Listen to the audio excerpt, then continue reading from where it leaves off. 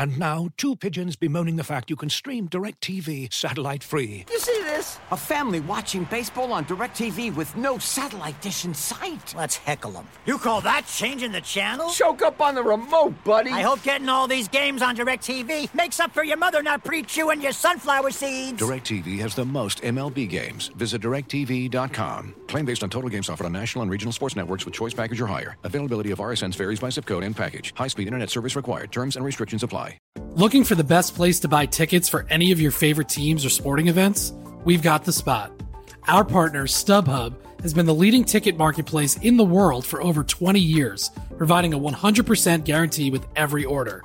From a worldwide selection of live events, the widest choice of tickets, and industry-leading partnerships, StubHub has what you need to purchase with confidence. StubHub, an official partner of The Athletic.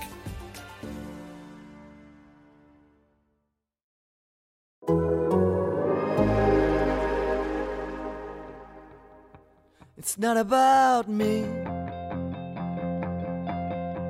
I'm only here for a minute, and I know that I can't fix it.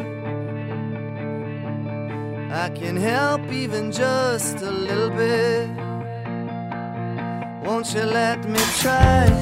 Hello and welcome to the latest Laz and Powers podcast. I am Mark Lazarus of The Athletic, joined by Scott Powers of The Athletic in my home in the wilds of Northwest Indiana. Thanks for making the trek out. Yeah, it's I said God bless you for making this drive all the time. It's This is when I listen to my podcast. Like, that's what I miss when the season's not happening is like, when am I going to find 40-minute segments to listen to all the podcasts I listen to, all the Ringerverse ones and, Elliot and Marek and, all those ones that I listen to. And all the Athletic podcasts. Yeah, all of them. Every single one of them I listen. I never miss. Hogan Johns. I don't listen to that one. Oh. I just buy all the merch. Yes. So we're sitting here. We're joined by my daughter's Bernie and Thunderbug mascots. The Stanley Cup final obviously going on. My daughter's very excited because Bernie is one of her holy triumvirate of mascots. It's Bernie, it's Carlton in Toronto, and it's Stormy in Carolina. That's her holy trio. My older daughter, who started this whole mascot thing, hers is Howler. The poor Coyotes are never relevant. But my daughter came running downstairs this morning and asked, who won the game? It's the first time she's ever expressed any interest in anything hockey, so I was excited that she cared, but she only cared because she was happy. I thought the Colorado was going to run away with that game. It looked like it, didn't it? Yeah. 2 goals early on. I mean, I still think they're going to run away with this series. Like, I think they are. Yeah, we talked about this on the Athletic Hockey Show yesterday, and this really has that 2015 vibe to it in some ways, where like the Lightning or the Blackhawks, this grizzled, experienced team that's just on fumes, but is so good and so just they're winning on sheer will. Yeah. The Blackhawks were not the better team in so many of those series, but they won on sheer force of will. And that's how Tampa's. I feel like Tampa's. I don't think there was as team as good as Colorado was. And like it was Tampa, but Tampa was that young team trying to break through. Yeah. Right, they were like the next big thing, and that was my question going into this. Who was the President's Trophy winners in 15? Oh God, sure as hell wasn't the Blackhawks. They were like the 6th seed. Yeah. They didn't care at all about seed because it didn't matter to them. But like Colorado's like where Tampa was, where they're the young next big team, and is this going to be the year that they win the championship and enter that pantheon, or is this going to be the year that they learn to win? The Rangers. It was the Rangers, really, in 2015. Mm-hmm. Wow, I did not. I mean, they went to the final the year before. I remember, lost to the Kings. I guess it was the Panthers this year too. It was the Panthers, yeah. But is this Colorado team the next big thing, or do they have to? There's that whole apocryphal story. I'm assuming it's apocryphal, where Wayne Gretzky walked by the Islanders' dressing room in 1983 and saw how exhausted they were after winning 16 straight playoff series, and oh my God, that's what it takes to win. And then that's when Wayne Gretzky's brain leveled up and he became a superstar and he knew how to win the champion. All that hockey crap. You wonder, I think Colorado's going to skip that step because they never got out of the second round until this year. Yeah. And now, God, they're good. And they're so good. young still, too, right? Like, and they're built for long term. Yeah. I mean, the fact that Bowen Byram's like finally coming on. He's like their number 5 defenseman. He'd be a number 1 or 2 on almost any team right now. Yeah. No, there's some people within the Blackhawks who are still like kicking themselves. Like it was actually on Sirius XM like a month ago. I don't even know if he mentioned this, but Scotty Bowman was on there. And they were talking about Bowen Byram, and he talked about how he went out personally, went to go visit to watch him play, and how that's who he wanted. And he he seemed upset the Blackhawks didn't pick him, but he said their heart and their mind were all set on picking a center regardless. But that's the thing. If it wasn't going to be Kirby Dach, it was going to be Alex Turcotte, who's barely played in the NHL yet. Yeah, no, and that's the funny. Like I was talking to someone about this the other day too. Is about like Dach's, like he's considered a bust in some ways already, but there's guys from that draft who haven't even touched the NHL. Or Turcotte's played very little, but yeah, Byram's the one that because there's a thought that if you drafted someone other than Boqvist and Dach, that like they would align themselves a little bit differently with this rebuild and like who you have in place and Byram obviously has had his injuries and it's interesting because then anytime you go back to a draft and you look in hindsight, it's easy to say, oh, you should have picked this guy. Remember when the Bruins had 3 straight picks in the first round and one of them was DeBrusk and the other 2 did nothing, and then like the guy next was like Matthew Barzal. And you go say, oh, if only they'd picked Barzal. But the Blackhawks, were never going to pick Trevor Zegras. You could say, oh, they could have picked Zegras or Matt Boldy, but those guys were not in the mix for the Blackhawks. I think where fans' frustration should be with Blackhawks is that they align themselves with a certain type of player. Or they had certain thoughts on, like they went into it with, like we want skilled defensemen. So you drafted Boqvist and Mitchell and Bodin. And Jokiharju in some ways were undersized. And all those guys just... The NHL doesn't turn that way. Sure, if you get Makar or someone. Now they're drafting giants. Yeah, so I think that you could have, if they weren't so dead set on like thinking the game was evolving in this way, that it wasn't necessarily evolving. And now Kyle Davidson's talked about how they want, not that they don't want skill, but there's other attributes that they're prioritizing when looking at players too. They can't just be skillful. They can't just be. They want a bunch of Brandon Hagel, so they traded Brandon Hagel to get maybe a Brandon Hagel. Yeah, but a lot of that has to do with like the window too. No, right? I get it. I get all. But look at these Avalanche. Like, they're not going anywhere. Like Nathan McKinnon is on the next year is the last year of his sweetheart contract where he signed for long term at $6.3 million a year and then exploded the next year. Yeah. Kind of like Kucherov did. I mean, part of it is getting lucky like that. Like the Blackhawks signed Kane and Taves at the peak of their powers. Basically, that's why they got so overpaid. Not even overpaid. That's what they were worth at the time. But, he's only 26 years old. Yeah. And Rantanen signed for 3 more years, and he's 25. Landeskog, who's been in the league since the 1830s, is 29 years old. Yeah. And he signed for at least 5-6 more years. And then you look at that, they have a top pairing of Cale Makar and Devon Taves locked up for a combined $13 million next year, which is outrageous. That Makar deal with $9 million a year, he's a $13 million player. He is one of the 3 or 4 best players in hockey. Yeah. And they've got him signed and he's 23. Devon Taves, who they got for 2 second-round picks. That's one of my favorite things is that Lou Lamoriello won GM of the Year the same offseason he traded Devon Taves for 2 second-round picks. Devon Taves is like a Norris candidate and like a number 1 defenseman on any team other than maybe Colorado and Tampa. And then Byram's still on his entry-level deal. I mean, this team is not going anywhere. And they still have no goaltending. Imagine if they had goaltending. Yeah, no,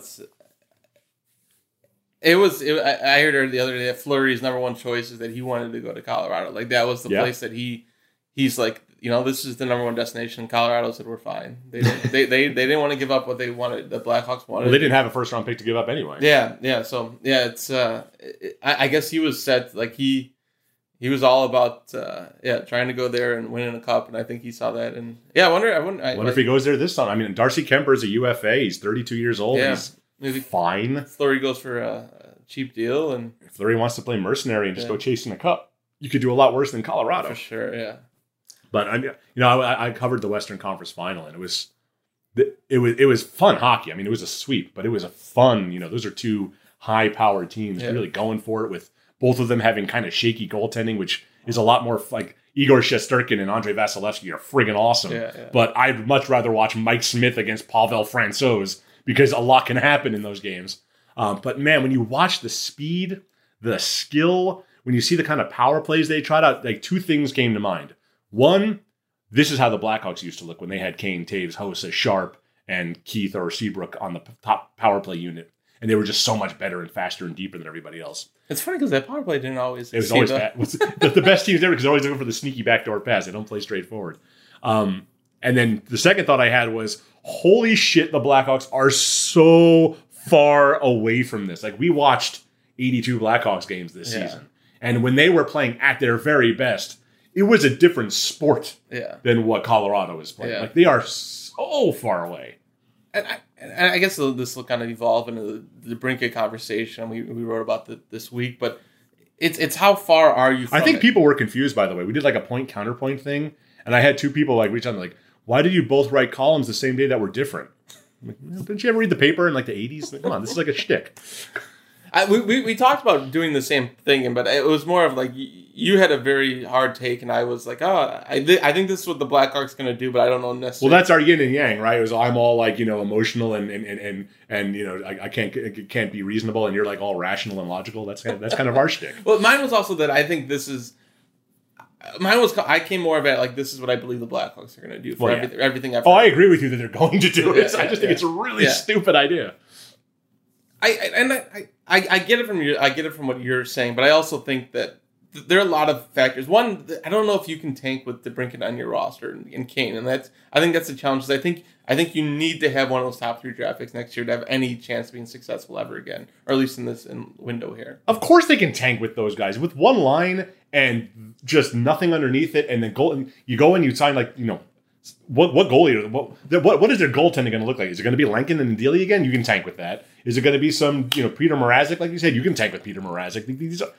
They're not going to be good next year. The thing is, as bad as they were this year, they were still the 6th worst team. They need to be even worse than this. Yes, and say McCabe gets better, or Jones starts being better on the power play. Like I think there's too. Don't start talking yourself into a playoff spot again. No, I'm talking to myself. I'm talking the Blackhawks into being like the 26th worst team. Like that's bad. Yeah. That's worse. That's like the worst thing that could happen. Is yes. So I think the question I asked the source today is like, are you worried that you guys might be too good to tank? Like I think that's and that's the story that Shane and I did the other day too. It's like how do you start eliminating pieces? If your goal is to be the worst team in the NHL, how do you get there? Because right now I don't know if that's there. Like, and I know that's not how any fan wants to look at it. Well, I mean, honestly, it starts with probably buying out guys like Tyler Johnson and Jake McCabe, wouldn't it? And putting rookies in their spot. Like that's the way. Like, get rid of the competent veterans. If that's what you're trying to do, if you're really trying to tank. Yeah. What is Tyler Johnson doing on this? Tyler Johnson's a great guy, great teammate, good, versatile player. The hell is he doing on this team? He was brought in here because they thought they were going to be a playoff team. He doesn't want to be part of this, does he? I at some point, I think the salaries matter too. Like there's a point where they, like especially if they trade Kane and Taves at the deadline next year, like there's going to be probably close to the. Like, you got to get to the floor, yeah. Yeah, like it's going to get. Yeah, I don't know. They're going to be the ones trading for Marian House's contract. I think they also see it as these are the people that give us. These are the assets, These are the guys that can give us draft picks or assets. And one I heard that there was a concern that they feel like if they want to trade DeBrincat, it's now because before the season, it's I guess you start losing the teams that might be interested in. Right now, if you can open up to a team that gives you a high draft pick, that's a possibility. I think at the deadline you have a smaller window. I think there's also fear that whoever they want to trade it to, he may not resign there, or I think the Blackhawks are also scared that maybe DeBrincat doesn't want to sign a long-term deal with the Blackhawks too. Like I think I don't know if a lot of the discussions have started yet, but he has seemed more bought in on the idea of this rebuild than most. Like he's also never been like one to be like. No, he's not a feather ruffler. So to no, speak. like I've never heard him say like, "Oh, I don't like how this is." Like I don't know behind closed doors what he's saying. But remember last year, like not like if I'm him though, why would you want to be with the Blackhawks? Your best years, Kane's gonna be gone probably. I get this question a lot from people, and there is still, as bad as the Blackhawks are, and as bad as they're going to be, there is still this perception that the Blackhawks are a destination. Like if people have been asking, like, why would a coach want to go to the Blackhawks? Why would a player? There is still this, whether it's true or not, I couldn't tell you. I don't live the life of a professional athlete. But being a Chicago Blackhawk is better off the ice than being most other teams. Yeah. That's what I've heard over and over again, that's the organization. For all the stuff we talk about Rocky Wirtz and all the stuff we talk about the culture of the team, that within the NHL, they're an original 6 in a great city, and they treat everybody first class. You get all the perks and benefits of being a rich person being treated well. Like there's a perception of that stuff. I think I get it from a coaching or GM perspective. I think for a player who's been there And who still has never played in a real playoff game. Yeah, like when you look at your prime, that I don't think the Blackhawks are going to make the playoffs anytime in the next 3-4 years. Like I doubt it. I don't think they're a contender. But do the players think that way? I mean, think about all the ways that these guys were rationalizing this at the end of the season where, like, you look around the league and sometimes turn it around real quick. They all think that way. None of them think it's going to take 5 years. But I think it's... Because I think in one way, like, Kane and Taves and all them believe in it. Then he traded Hagel. It's like, oh, that sucks. Like, where is this going? And then if you trade DeBrincat the veneer starts stripping away. Yeah, like you get rid of Kubalik and Strome. Like I think the reality is going to begin to set in that how bad this is going to be. Like I also don't think I think the Seth Jones contract puts them in a really tough spot. That I'm not sure they're going to give 2 players $10 million basically over. Especially when the cap's flat for a little bit longer, I don't know if that's going to happen. Yeah, Gary Bettman said yesterday at the Stanley Cup Final presser that they're probably 2 or 3 years away from the cap moving up the way it used to move up, even though they just had record revenue. Yeah. Which, that's probably about what we expected, was 2 or 3 years out of COVID. But it seems like they've rebounded quicker than a lot of us thought they might. Ratings are good. They're steady. They're back to pre-COVID levels, even though you probably was hoping for a little bit more since they moved to ESPN. I think it's just paying back to escrow and all that. No, that's right, what it is. It's just it's a lot of make goods at this point. Yeah.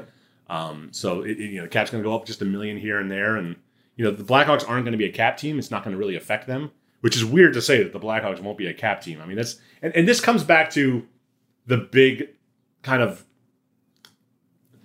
I think they're not going to be a cap team also because they want to have leverage during the season to take on contracts. Yeah, sure. at the deadline and stuff. But what do you tell your fans? What do you tell if you trade Alex DeBrincat and you're spending $20 million below the salary cap and just taking on shit contracts? There is a subset of the fan base that is savvy enough to understand why you're doing that. Yeah. There's another subset of the fan base that accepts that you have to be bad for a while. But there's a good chunk of the fan base and be like, out of here.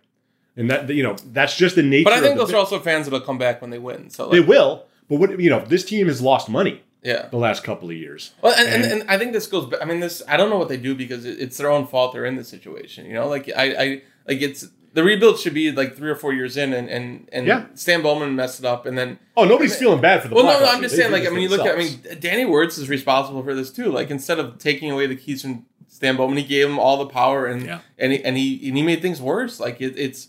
There's no way that I wish Stan I could have been Bowman a fly on the wall in that Edmonton bubble when, according to everyone I've ever spoken to, like Stan Bowman just he was like going a courting. He was wooing. Well, I heard him and Elvin Danny Isaac were both like that.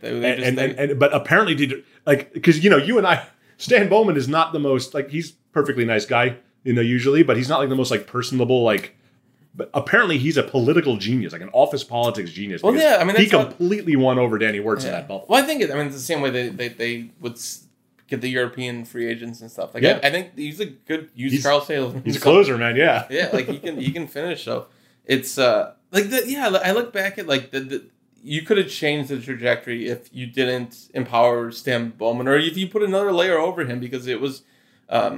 It's strange to think that Stan Bowman thought of last year as kind of the go for it year, and it was the complete opposite. And what it's done is it's set them further back, and it's and now you do have to tear it down. So I get, and we'll go to the Twitter questions, but someone was asking about why they need to tear it down, basically, right? Like it's. But see, I think I think both of us have been advocating for a true rebuild for a while now. But you still need 2 things. You need something to sell, right? The Blackhawks had only 18,500 people per game. They did really well. I think Kane and Taves are there until the trade deadline. Well, that helps certainly. Yeah. If you have, but if you trade Kane DeBrincat and you let Strome walk, and they're clearly letting Strome walk, Patrick Kane's going to be like. It's not like Patrick Kane to mail it in, but if he was ever going to mail it in, I wouldn't blame him for mailing it in this year. If they take away all his buddies and all the guys he likes playing with, it's like a direct kick in the balls to the greatest player in franchise history. Like, how is he supposed to take that? Oh, no, I think this is a guy who spent his whole career getting the second best center on the team. Yeah. And having to make do with, mediocre centers because they just assumed he would. And at some point. No offense to Michael Handzus. God bless Michael Handzus. Remember his squirrel hair? That was the best. But at some point, you have to, if you're Patrick Kane, you have to say, you know what? Everything I do for this team's not doing anything for me other than giving me a shit ton of money. Yeah. I think part of it's that this motivates him to drop his no movement clause. You know, I think that's what they're trying to do. Right? I think they're trying to drive these guys out of town, and that's a hell of a way to much of the animosity towards Bill Wirtz, besides the cheapness and not putting guys, was how they treated the stars. Yeah, and they drove them out of town, and every great player got driven out of town. Freaking Pat Foley got driven out of town. This is what they did. Yeah. And it might be a smart hockey move to say we need to stare down to the studs. I'm not sure I agree with that, but that might be. But I guess there's two different sides to it. Like one's the hockey. You're gonna piss off your fans. Right. This is still a business. Yeah. Well, and that's the thing. Like if the business side allows the hockey side to do this, then I think this is the path to future success or rebuilding. It's to tear it down completely. Or it's the path to being the Buffalo Sabres, where you just keep drafting high and go nowhere because it's really hard to draft superstars. Yeah. Look at we keep but it sounds like next year's draft. I mean, from all. Oh, they said that about this year's draft last year. No, I think every time you get closer to the draft, then this next year's draft, that's the great one. I think they're pointing to Alexis Lafreniere was going to be a generational talent. Capo Kakko was going to be a 50-goal scorer. The Rangers made it to the conference final with those guys. Kakko didn't emerge. He got scratched at the game 7. I know, but Capo Kakko wasn't until late in that process. A year and a half ago, Shane Wright was God. No, now he's not even the number 1 pick. No, he was not. That Connor Bedard, I don't know. Maybe next year we're like, oh, he's all right. I believe the top 3 picks in next year are supposed to be pretty, because they're also guys who've been producing at massive levels at junior. I'm just saying, none of this is a guarantee. I know, but Sidney Crosby, Connor McDavid, those were the guarantees. But this is how you do it. Like, you look at all the teams. I understand that, but I'm just saying. You have one already in Alex DeBrincat. You have a guy in Alex DeBrincat who's 24 years old and will still be. His game but is here's not. The opposite side. Like, if you keep DeBrincat, like, when are you good again? Like, if you're good again in 4 years, he's 28. He's in the prime of his life.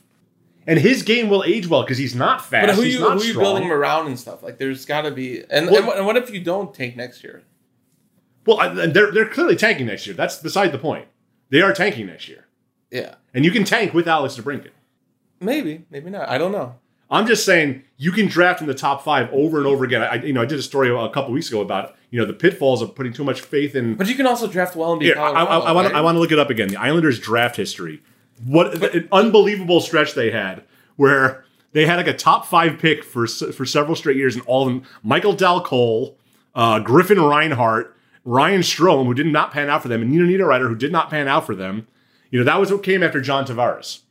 And they didn't do much of anything until like Tavares' 6th or 7th year because of that. I don't know what else the path is. Like, how do you? I don't either. It's bad. My point is, it's bad. Yeah, I think I understand the path more of trading a DeBrincat and rebuilding than it is. DeBrincat's a sure thing. He is a proven commodity. He's a 2-time 40-goal scorer who scored at a 50-goal pace during the lockout season or the COVID season. He's a proven commodity. I'm not saying that he's not a star. Like, if they the single best offer they could get for Alex DeBrincat would be if the Devils move the number 2 pick. There's a lot of talk that the Devils want to move the number 2 pick. Number 2 pick, great, awesome. This year, you don't even know who the number 2 guy is. It could be Shane Wright, it could be Yuri Slafkovsky, and it could be Logan Cooley. Yeah. There's so little certainty in those top 3 that you might be the one who gets the shitty one. Yeah, we've seen this with time and again. Getting the number 2 pick is not a sure thing of anything. Look at Quentin Byfield; he's not playing much yet. And it's been like 3 or 4 years, and everyone loves him. I'm also saying that I think the players next year are a different level than what you're talking about. Like, I think that there are certain players that are projected differently than. There's Connor Bedard. If you can get Connor Bedard, absolutely. Yeah. But there's you have an 18.5% chance. I think Fantilli and then the Russian kid or something. If they go 0-82 next year, they have an 18.5% chance of getting Connor Bedard. It's not a great. Tanking is not a great. But it's not a sure thing. I think the top 3 picks next year are so that what you'd be like if you were the worst team next year, you'd be guaranteed one of the top 3 picks. It's really hard to be the worst team. You have to get lucky to be the worst team because Arizona's going to be out there. Montreal's going to be out there. All I'm saying is that my exercise is how do you get to become the worst team, and I think part of that's they have to bring it. Looking for an assist with your credit card but can't get a hold of anyone?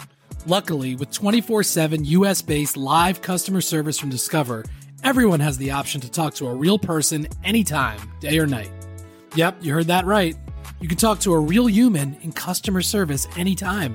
Sounds like a real game changer if you ask us. Make the right call and get the service you deserve with Discover. Limitations apply. See terms at discover.com/creditcard. Looking for an assist with your credit card, but can't get a hold of anyone? Luckily, with 24/7 U.S.-based live customer service from Discover, everyone has the option to talk to a real person anytime, day or night. Yep, you heard that right. You can talk to a real human in customer service at any time. Sounds like a real game changer if you ask us. Make the right call and get the service you deserve with Discover. Limitations apply. See terms at discover.com/creditcard. Look, we all know that the Wirtzes are, multi-billionaires and they have a lot of money, but they don't think of it that way. They're business people. And the Hawks are going to hemorrhage money if they are actively and grotesquely tanking. There is a certain level of decorum you have to keep. You can't go out there and have, Taylor Radish as your best player. You can't trade Kane and DeBrincat and Taves and be like, whoopsie daisy. Like, nobody's going to buy tickets. Nobody's going to watch them on TV. Remember, they own a quarter of the TV station, too. Yeah. Like, they're going to fuck themselves here. Yeah, they might do. I can't curse as loud because we're in my house and my kids are here. I don't think what you're saying makes the Blackhawks good again. I think you're going to be in the same spot every year. And maybe you sell tickets. But you're never successful. I don't think that number 2 pick overall in this year's draft is going to be the difference. Alex DeBrincat is a sure thing. That number 2 pick could be anything. Yeah, but I guess and likely, like 95% chance that number 2 pick is not as good as Alex DeBrincat. 28, 29 years old. 28! Maybe 28. Look at Steven Stamkos right now. He's a goal scorer, right? That's what Alex DeBrincat is. And he's in his mid-30s, and he's awesome this year. And he broke his leg like 15 different times. Yeah, but he's also like built for that team. Like it's. I don't see how you can build a team. What are the odds that if you get the number 2 pick in this year's draft, and that's what the Blackhawks are going to be trying for if they trade Alex DeBrincat. They're going to try to get that kind of a pick. What are the odds that player becomes as good as Alex DeBrincat is? Virtually nil. Well, I don't know if that is true. Virtually nil. I don't think that's true. So few players get to that. You're making these things that aren't absolutes. Like you keep on saying that. Like usually if you have a top 5 pick, more often than not, that you get something that's pretty good. Pretty good. You get like a 20-goal scorer. If you get a top 3 pick in the draft, go back in the draft history. It's harrowing, man. You look at what top 5 picks are worth. Who your team is. This year could be a Nail Yakupov year. Yeah, I don't know. It sounds like I don't know. I don't think what you're saying creates a successful team again. Like I just don't think it. I don't think trading Alex DeBrincat brings you enough back that's going to make a difference, and it's not going to be as good as Alex DeBrincat. It's just not. You're going to get another fucking bottom sixer. They have 352 bottom sixers, and you're going to get a high draft pick, which is just a lottery ticket. Alex DeBrincat is 24. He's 24. He's a child. He is a child. And he wants to be here. He likes it here. And he's really good. Okay, sorry. You re-sign Alex DeBrincat. How do you get good again? He's your centerpiece. You build around him. You build a team. You find guys that can get him the puck. You draft guys when you have those high picks. And they still will have a high pick next year. And they have, late to first rounders from the Tampa the next 2 years. And they'll have another high pick the next year because they're going to suck again the year after that. You start drafting the pieces that will make Alex DeBrincat the centerpiece, just like Patrick Kane was the centerpiece. He's a guy you can build around. You have to build around somebody. Look at all the teams in the Final Four. Colorado has McKinnon, has Makar, has Taves, has Rantanen, has all these star players. Edmonton has McDavid, Draisaitl, Evander Kane. Tampa has Hedman and Stamkos and Kucherov. The Rangers have Panarin, Shesterkin. You need superstars. The one thing Stan Bowman was always right about, you need stars. Yeah. Give me the stars and I'll figure out the rest. Alex DeBrincat is a star. I also think if you draft well, that you can position yourself to get a star as a free agent at 28, 29 years old when you're... And you'll overpay for him. And you're going to probably be overpaying for Alex DeBrincat at that point too, right? I mean, if you're paying $10 million, I mean, that's the He's thing. a $10 million player. In free agency, he'd get 11 But you also well. have another $10 million player, so I think that's the challenge, is that you already have Jones and DeBrincat. Like, I think... You got your number 1 winger and you got your number 1 defenseman. Get a goalie, get a center, and you start building your team. Yeah, you draft one each. Yeah, I don't know. I think it's hard to do. It's of course it's really hard to do. I know, but I guess I just understand that because their prospect pool is so depleted that like it's bad, man. It's bleak. I get it. Yeah, but I don't think that whatever you get for DeBrincat, you're not going to get a Herschel Walker trade. You're not going to get the Eric Lindros trade. You're not going to get so many pieces for Alex DeBrincat that it solves all your problems. I would rather have the sure thing of DeBrincat at 27, 28, 29 years old than the lottery ticket you're going to get. And yes, the bottom sixers that come with them. You're not going to get fair market value. You're just not. And I guess that's how they're looking at it too. Is they probably understand that if you trade them down, you're probably not going to get exactly what it's worth. But it's also like it's having, because ultimately you have to bring it for the next 2 or 3 years, and there's probably like he's going to be playing with shit like too, right? Like I don't know if they're like there's the Blackhawks are seeing the upside to that, or I don't know. This is. We're arguing over this, but I feel like you put me on this other side. No. Like this became unfair because all of a sudden, like you made it like it was that I'm defending this. No, I am arguing against the Blackhawks here because the Blackhawks are trying to trade Alex DeBrincat. Yeah, and my point is you're going to suck either way, and your chances of getting back into contention are long either way. Like, it's really hard to get back there. Most teams never get there. They just kind of hover in the middle, and the best you can hope for is being like the 7th seed near the Dallas Stars, and maybe you make a run in the playoffs. But the odds are astronomical of getting back to contention with the way things are set up for the Blackhawks right now, either way. I'd rather hold on to the sure thing, the marketable thing, that stuff does matter, than get so bad that nobody wants to watch your team, and you're still probably not going to get a player who's as good as Alex DeBrincat. No matter what they get for Alex DeBrincat, odds are it will not amount to another Alex DeBrincat. And he's 24 years old. That's all. That's my point. You keep on saying 24, but he's not 24 when this rebuild, like, the games matter again. Like, is 20... Are we at a point now where 28 is old? 28, 29 is old. Patrick Kane was like 27 when they won the... technically ends, I think, when you're 27 or something. Like, it's for the most... What does that say for us? In our early 40s. Yeah, the prime is usually... coffin shopping. Brinket's in his prime right now. It's... yeah, I mean, the extraordinary players succeed, but there's also guys like Sharp and stuff that fall off, right? Like, it's... But he didn't start falling out until he was like 33, 34 years old. Yeah, so it's if you're good again when DeBrincat's 29 years old, like where then you still get 4 or 5 really good 40-goal seasons. I guess the other thing is that you're talking probably a third contract almost with him too. Like it's so I think I don't know. I think spend money to make money, baby. Yeah, I think. I guess the other thing is that are Jones, DeBrincat, Kane, and Taves. Like are they elite enough that that's the type of money that's going to win you. Like if knowing that you're going to spend only that much money. I think Taves. I can't imagine. Like as hard as it is to imagine, I don't think Taves is going to be here. Well, no, I'm just saying. Like, you're not going to get many $10 million players. So like, if you're banking on that, then Jones and DeBrincat have to be your best players by far. Like they have to be the elite players that elevate you far enough. Well, I mean, the Jones contract we've talked about it was. He's a very good player. Like this is not meant to besmirch Seth Jones. He's not what this team needed. No, and he's not probably worth $10 million. No.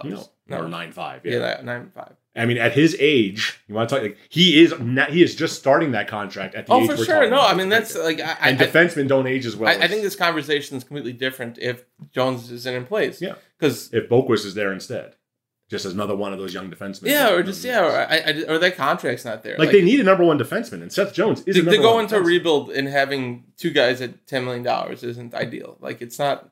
Nothing's going to be ideal with this going forward. No, but I think they're trying to figure out how this looks in 5-6 years and how, financially, how do you set yourself up? Like if you do draft well and all of a sudden you have guys, because probably whoever you draft next year, like it's probably not until their second contract that they might be good again. So all of a sudden you're talking second contracts for players, second contracts for Reichel and second contracts for, these players too, so I think it's a lot of projection. It's sad that you say Reichel and then you just run out of names. That's a sign of how bad things are. I mean, I guess it's third contract for Doc, right? Like if Doc becomes the player that they hope he is, I think it's more of they also see that paying DeBrincat $9.5 million, whatever it is. I think there's limitations to what the cap becomes to. I think I don't know. I guess. Well, by the time they're good again, the cap's going to be ideally in the 90s, though, 90 million something. Yeah, maybe because they'll have gotten through the COVID dip. Yeah, no, for sure. So if you, and that's always the idea. Like when you sign a Nathan McKinnon or a Nikita Kucherov to an $8.4 million contract or whatever, that contract when you're still good at the end of it starts looking even better. If the player ages poorly, it looks bad. But if you've got a guy young like McDavid is signed for 5 more years at that $12.5 million contract, 4 or 5 more years. That's going to be the steal of the century in 4 years because he's still going to be the best player in the world. Yeah. So getting these guys young on the long-term contracts, that's the way to success. Signing them to the big contracts when they're 28 years old, that's when you run into the problems. That's when you get your Drew Doughty deals, your Brent Burns deals. So if DeBrincat signs his extension, so he'll be 33 when his contract's over? Yes. So that's when he's out. Then he's that's where you probably walk away from him. Yeah. That's where you are with Patrick Kane right now. He's 33 years old and he's still great. Yeah, but he's also do another contract. Yes, but he's fully worth $10.5 million. Is my point. But if you invest another 6 years in the Patrick Kane, like there's probably Well, that's the big question: is if you keep Patrick Kane and you sign him to like a 3 or 4 year deal, like Kane, he's another player whose game will age well. I think we all believe that because he's, again, not a guy built on speed or power. It's the guys built on speed and power that fall off. Yeah. The guys that are just brilliant and think the game differently and But for Kane to succeed, like he needs to play with a DeBrincat type, or he needs to play with someone that's does he though? Look at go back to Michael Handzus. But he's not the same. Like Kane's not the same player he was with Michael Handzus. Like he's a different. He's as good as he's ever been. I firmly believe. Like he was dealing with some injuries last year, and he still almost had 100 points this year. I know. But I also don't know if those injuries ever cure themselves. Like at some point, like Father Time's going to catch up in some ways. But again, I don't know that he succeeds. I think that he needs an offensive player to play with. Like you can't put him with. Well, no, he becomes an 85-point player if he's stranded on an island by himself, basically, and that's the difference. He's been that guy. I think that's when he's with Panarin, he was the MVP.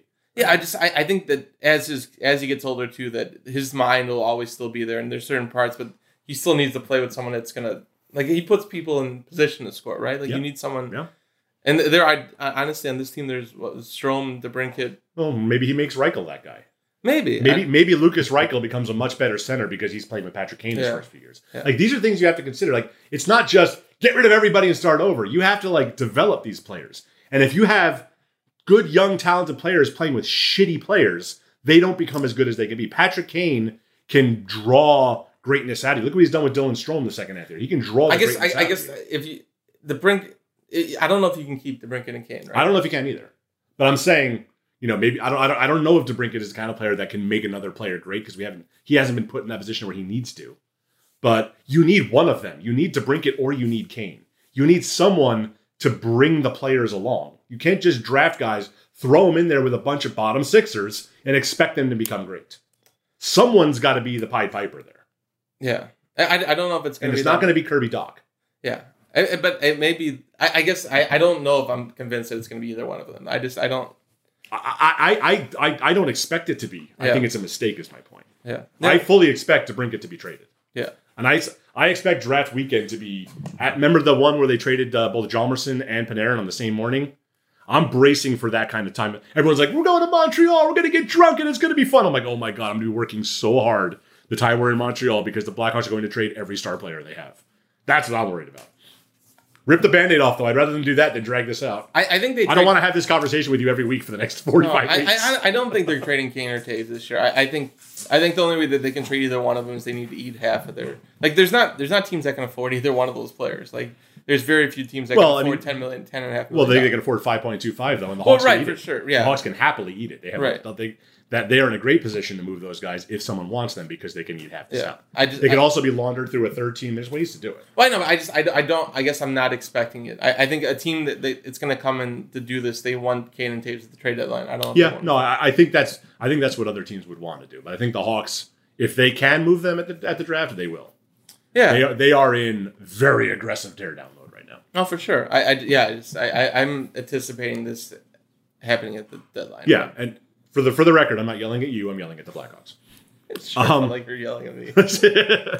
And now, two pigeons bemoaning the fact you can stream DirecTV satellite free. You see this? A family watching baseball on DirecTV with no satellite dish in sight. Let's heckle them. You call that changing the channel? Choke up on the remote, buddy. I hope getting all these games on DirecTV makes up for your mother not pre-chewing your sunflower seeds. DirecTV has the most MLB games. Visit DirecTV.com. Claim based on total games offered on national and regional sports networks with choice package or higher. Availability of RSNs varies by zip code and package. High-speed internet service required. Terms and restrictions apply. Let's get into some Twitter questions. Paul Newman, who is a cricket reporter in England, he's been a regular follower for a while for the Daily Mail. I love this question because it's a very American thing tanking. I am an English supporter of Blackhawks, and I am struggling to understand the concept of being as bad as possible next season. How can they sell that to fans and players? If they tried to here in the Premier League, there would be uproar. This is why we need relegation. If there was relegation, you would not have tanking. Well, no one would ever buy a franchise if there was relegation. I understand that. Yeah. But it sounds really fun to a non-soccer fan. That's like the one thing I love about soccer is the idea that you could get kicked out of the league for sucking. Yeah. No, it's and that's everyone's like U.S. soccer needs relegation. It's never going to happen with how much money is spent on these franchises now. Like it just. I think one of the worst things that ever happened to pro sports was the Cubs winning the World Series. And I know that was a big day for you, and I apologize. But they tanked so hard, like they ripped it down to the studs, and it really, really worked. And now that's like the model. The model is. I don't know if they said that model though. Like but they were like the highest profile like success story of tanking. Yeah. But it's been like the Blackhawks were basically that too, right? But the Blackhawks weren't like tanking for the sake of being good. They were tanking because they were cheap asses. Like they were just bad. Yeah. Like there's a difference. Like the Oilers tanked to get Connor McDavid. Yeah. It kind of worked, but they haven't done anything yet. The Buffalo Sabres were trying to tank for Connor McDavid. They got Jack Eichel. Didn't work out great for them. So I think it's harder to do it in baseball now too because the people don't give up the same amount of pieces for. But the White Sox built a good team. I mean, they're not playing very well right now, but they had the cover of, they were able to say, look at what these guys did. And everyone in Chicago was like, yes, do that. And White Sox fans were like, yeah, trade everybody because the Cubs did it and it worked. It usually doesn't work. This is what I keep saying is tanking is hardly a sure thing. But I also see like how teams are built. Like you look at where Colorado's drafted all their players. Well, but they got Bowen Byram because of a trade where they traded the Matt Duchene deal. Like you got to get lucky. He was the number 4 pick. Yeah. But I mean, you have to have a team like the Blackhawks take Kirby Doc over him. If they had Kirby Doc right now, it would look different than if they had Bowen Byram. Oh, and I mean, that's also... It's luck. But it's... I don't know. Like, it was bad drafting. But the draft is... But this is my point. The draft is so much luck. It's not completely... Like, you make it sound like you're just not... It's such a crapshoot. I feel like this is making this shit up half the time. But, like, you look at Alex DeBrincat, like... There are models and stuff that there's certain people that do models and stuff that project players. Like DeBrincat was seen as a no doubt player, like analytically, but the hockey minds couldn't get over the thought that this kid was too small. 5'7", yeah. There are ways to project players. Like if you trust your system and you like some of it, you need some quantity, and the Blackhawks are building some quantity. Like it's not completely luck. I mean, the Blackhawks drafted well to get to where they were. Like it was all first round picks in Seabrook and Kane and Taves. Crawford. I mean, they hit on so many. Yeah, like for sure. But I guess when I look at how Tampa was built and I look at how... Stamkos, Kucherov was a high draft pick. Yeah, like it's. I mean, ultimately, a lot of star players. There aren't as many star players that end up being second round picks as Alex. Like we gave Stan Bowman a lot of shit for just taking anyone who was a top 10 pick. And Draisaitl, McDavid, like all these guys were. But we get not a complete crap. Bowman wasn't wrong in that. Like if you look at the teams that are good, they're almost all, it's like they're 70% first round picks. Yeah. So but you have to hit on so many of them because a lot of teams have a lot of first round picks and they're just okay. That's the Blackhawks also stopped drafting when they stopped developing. So like it was, I mean, Jarmelson and Keith, all those guys came through the AHL, right? And I mean, even like they've done a poor job drafting, they've done a poorer job developing. Like Saad was a second round pick. Yeah, Saad and DeBrincat are the 2 second rounders they got that really made a difference.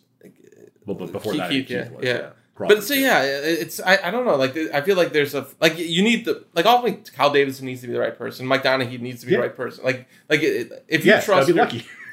But it's not complete. Like it's not like. Well, I mean, there's luck. The Black I don't think the Blackhawks were unlucky in Boquist or Bodan or Yoki-Haru not panning out to what they projected. I think it was they just picked the wrong players. They began prioritizing the wrong type of player.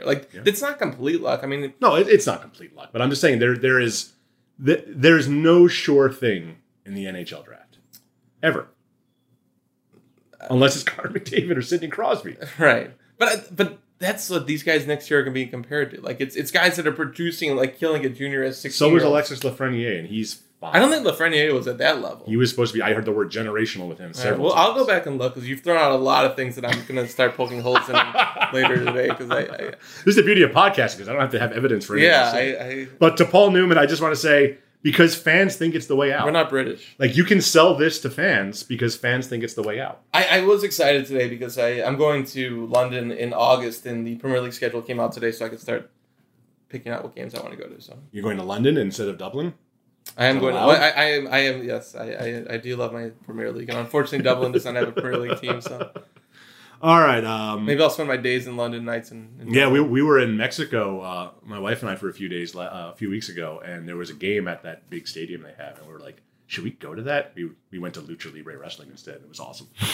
You mentioned Bill Wirtz earlier, and it's the story. It's a story I'm working on right now. But I was watching a video this morning on YouTube of an old clip, and I think they were national broadcasters. But someone had scored a hat trick in the first period, and the line by the broadcaster is like, "Bill Wirtz says, put those hats back on the market so you can try to sell them by the end of the game again." He was a piece of. It's funny because he's like one of the most important people in hockey history. Yeah. In some ways, and he's also like the most reviled. Yeah. He's a very interesting person in hockey history. So we got a lot of questions about the coaching situation, which kind of gets lost in the shuffle here. Pedro, I want to say Lança, from Portugal, says whoever coaches next year, especially if it's King, will be a tank commander. I love that term, tank commander. I'm going to use that instead of head coach. / player developer like David Quinn was in New York.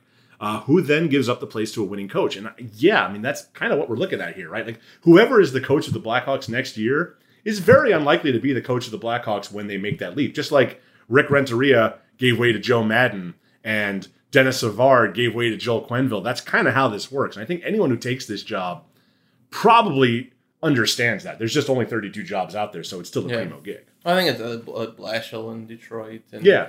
He got a long leash in Detroit. It took forever to fire him. Yeah. I would assume so. I mean, I think what you're asking a coach to be now is not to win too many games. And, which is a hell of a thing to tell to a coach. Yeah, but I guess it's like it's that coach going like I think Derek King gets it completely. Like I still wouldn't be surprised if it was Derek King because I think he grasps what they're doing and he's okay with it. I think most coaches can say that they're okay with that, but to manage that during the season, if they're like they need to win less than they did last season. That's under 40%, and they won over 40% last year, and it felt like they were losing all the time. So I think it's a coach that has to prepare for that, and there's probably attributes we're looking for in developmental and other things.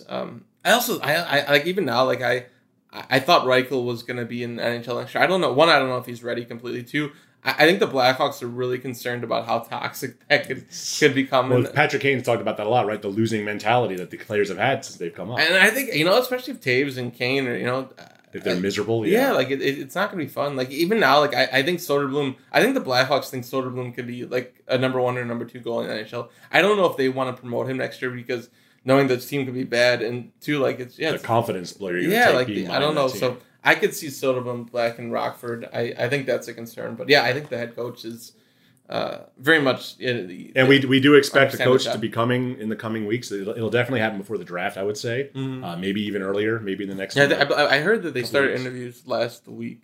And some of the names that have come out. That I think Sarah Valley reported. Brad Shaw in Vancouver. Like that's the kind of name I think they're not going to get. Barry Trotz. They're not going to get, obviously, Bruce Cassidy already got a job in Vegas. That's not the kind of coach they're looking for. I don't know if the Blackhawks. Thank God it's not going to be John Tortorella. Yeah, I don't know if the Blackhawks are interested in Cassidy, but someone told me that who knew Cassidy said Cassidy had no interest in being involved in the Blackhawks and what they were doing over there. If you're a proven winner in the NHL, this is not the job for you. Like I said, it's still a primo destination and a franchise in a city you want to play for, and there's only 32 of these jobs. But this is the kind of job you want if you're that sub-tier, that assistant. That Kirk Muller type. In 4 or 5 years, it'll be a desirable job again for those type of coaches. Yeah. Kevin Allen Cabey, nice try, not touching that one. What else do we got here? Head coach. What's the right way to build a roster? Well, we've been yelling about that for a half hour. Coaching search. After the cancellation of this is Corey. Well, here's the thing: like if drafting's a crapshoot, like then the quantity of picks probably matters too, right? Absolutely, yes. Yeah. No, that's the argument. That's the argument I understand. And they did it, and that's like, I didn't like them trading Hagel because that's a good young player with a great contract. But all right, you get 2 first-round picks and 2 players out of him. All right, you make that trade. And Hagel won't be on that same contract coming out of this. No. And he, you look at him on a good team like Tampa, and he's a perfectly fine complementary player. He's not for Tampa. They were never going to get a player that caliber for that cheap. Right. Yeah. No. That's the kind of trade I can understand. Hagel was never going to be a superstar. He was just he was a good identity piece, as they say. Corey Secrist asks, after the cancellation of the 2020 Blackhawks convention, is there any effort currently underway to resume hosting the convention this year or at all? I have heard nothing about a convention coming back. I think a convention is the kind of thing you do when your team is good. Frankly. Or you're not going to get yelled at, maybe. Yeah. COVID was a good reason to stop it. And now you're like, what is a convention going to look like? It's going to be people asking the questions that we're asking here and making players and the GM feel very uncomfortable. Like, I think you're going to see much more controlled environments. Well, I think we started seeing the control environment after John McDonough took, or whoever the question was asked about the Ice Girls. Remember that? Yeah. Ever since then, they began, like, you had to, like, before they allowed people to just walk up to the mic and ask a question and anything could come out of their mouth. And then they started screening them a little bit. Yeah, well, you had to write down the question, and then someone else would read the question. So obviously, a lot of the questions that probably had significance. That was our first year on the beat. Remember, I started complaining about the stripper song they were playing for the. They always had the third shooter during Shoot the Puck was always a beautiful woman in high heels, and then Frank Pellico would play the stripper song. Yeah, that's good times. Good times. Craig Morgan, our good friend Craig Morgan in Arizona, wants to ask, why was Doctor Strange in the Multiverse of Madness not as good as you think it was? It was good. It was good, Craig.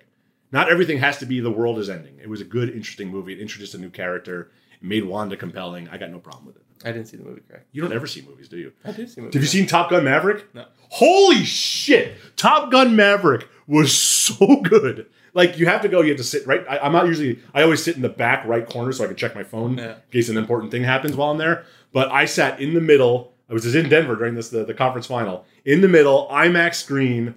Like, my brain melted. It was so good. It was funny unintentionally. It was funny ironically. It was good intentionally. It was good unironically. Yeah. It was amazing. Go see Top Gun Maverick. All right.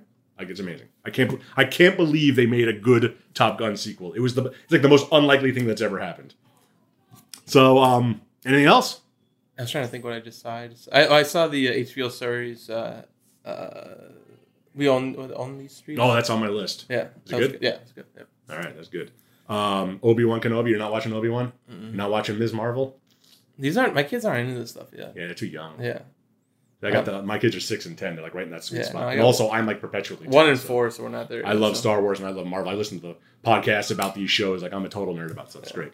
That's like, you know how everyone has like their own like some people watch The Bachelor or like, Love Island or whatever the hell they're watching. Yeah. Like, that's my trash is like podcasts, like recapping and analyzing individual Star Wars shows, like the Ringerverse stuff like that. Like, I listen to so many of that stuff. Yeah. Like, that's how I turn my brain off. I love it. Can't get enough of it. I listen to Irish podcasts, and there's one called the Blind Boy Podcast. How do you understand Irish podcasts? It's like another language. They don't speak in Irish. They speak in... Yeah, but they speak in that accent. I can't understand what's going on. I need a closed captioning on for that. I guess I've gotten used to it. But I listen to the Daily now all the time, too. And that I figure, like... Look at you, company, man. It triggers me every day is all it does. Like, it just angers me about whatever's going on in politics. Yeah, see, that's why I listen to the Fantasy World podcast, where it's just like, I can pretend that the real world isn't happening. Yeah. I highly recommend it. Yeah, that's what I need, probably. All right, well, I think that's enough for now. That was a good one. Scott, thanks for coming down all the way to Indiana. Yeah, we're going to play some tennis now. Yeah, I'm interested. I'm curious to see how you play. I'm not. I've taken 3 lessons. And I'm like, okay. Like, I played in like middle school, but that's when I peaked. But I've kind of kept it up, and we'll see. I'll try to run you around a little bit. Anyway, until next time, we'll probably talk just shortly before the draft, I would think, in a couple of weeks.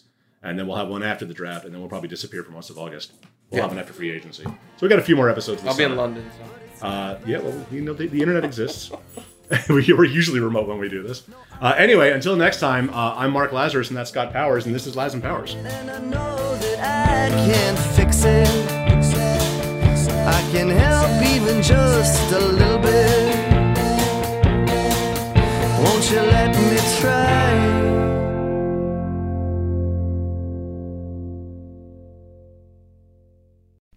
As you've probably heard by now, we've teamed up with BetMGM this season. We'll be using BetMGM lines to make all of our picks, and we'll have special offers for our listeners each week. If you haven't signed up for BetMGM yet, use bonus code The Athletic, and you'll get a 1-year subscription to The Athletic, plus up to a $1,500 first bet offer on your first wager with BetMGM. Here's how it works.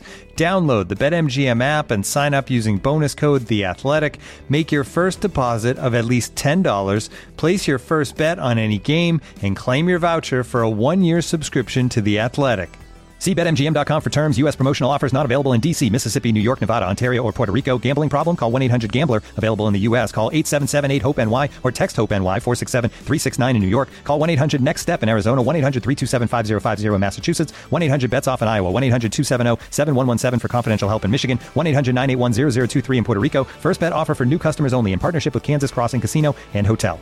Don't forget, if you haven't signed up for BetMGM yet, use bonus code The Athletic, and you'll get a 1-year subscription to The Athletic, plus up to a $1,500 first bet offer on your first wager.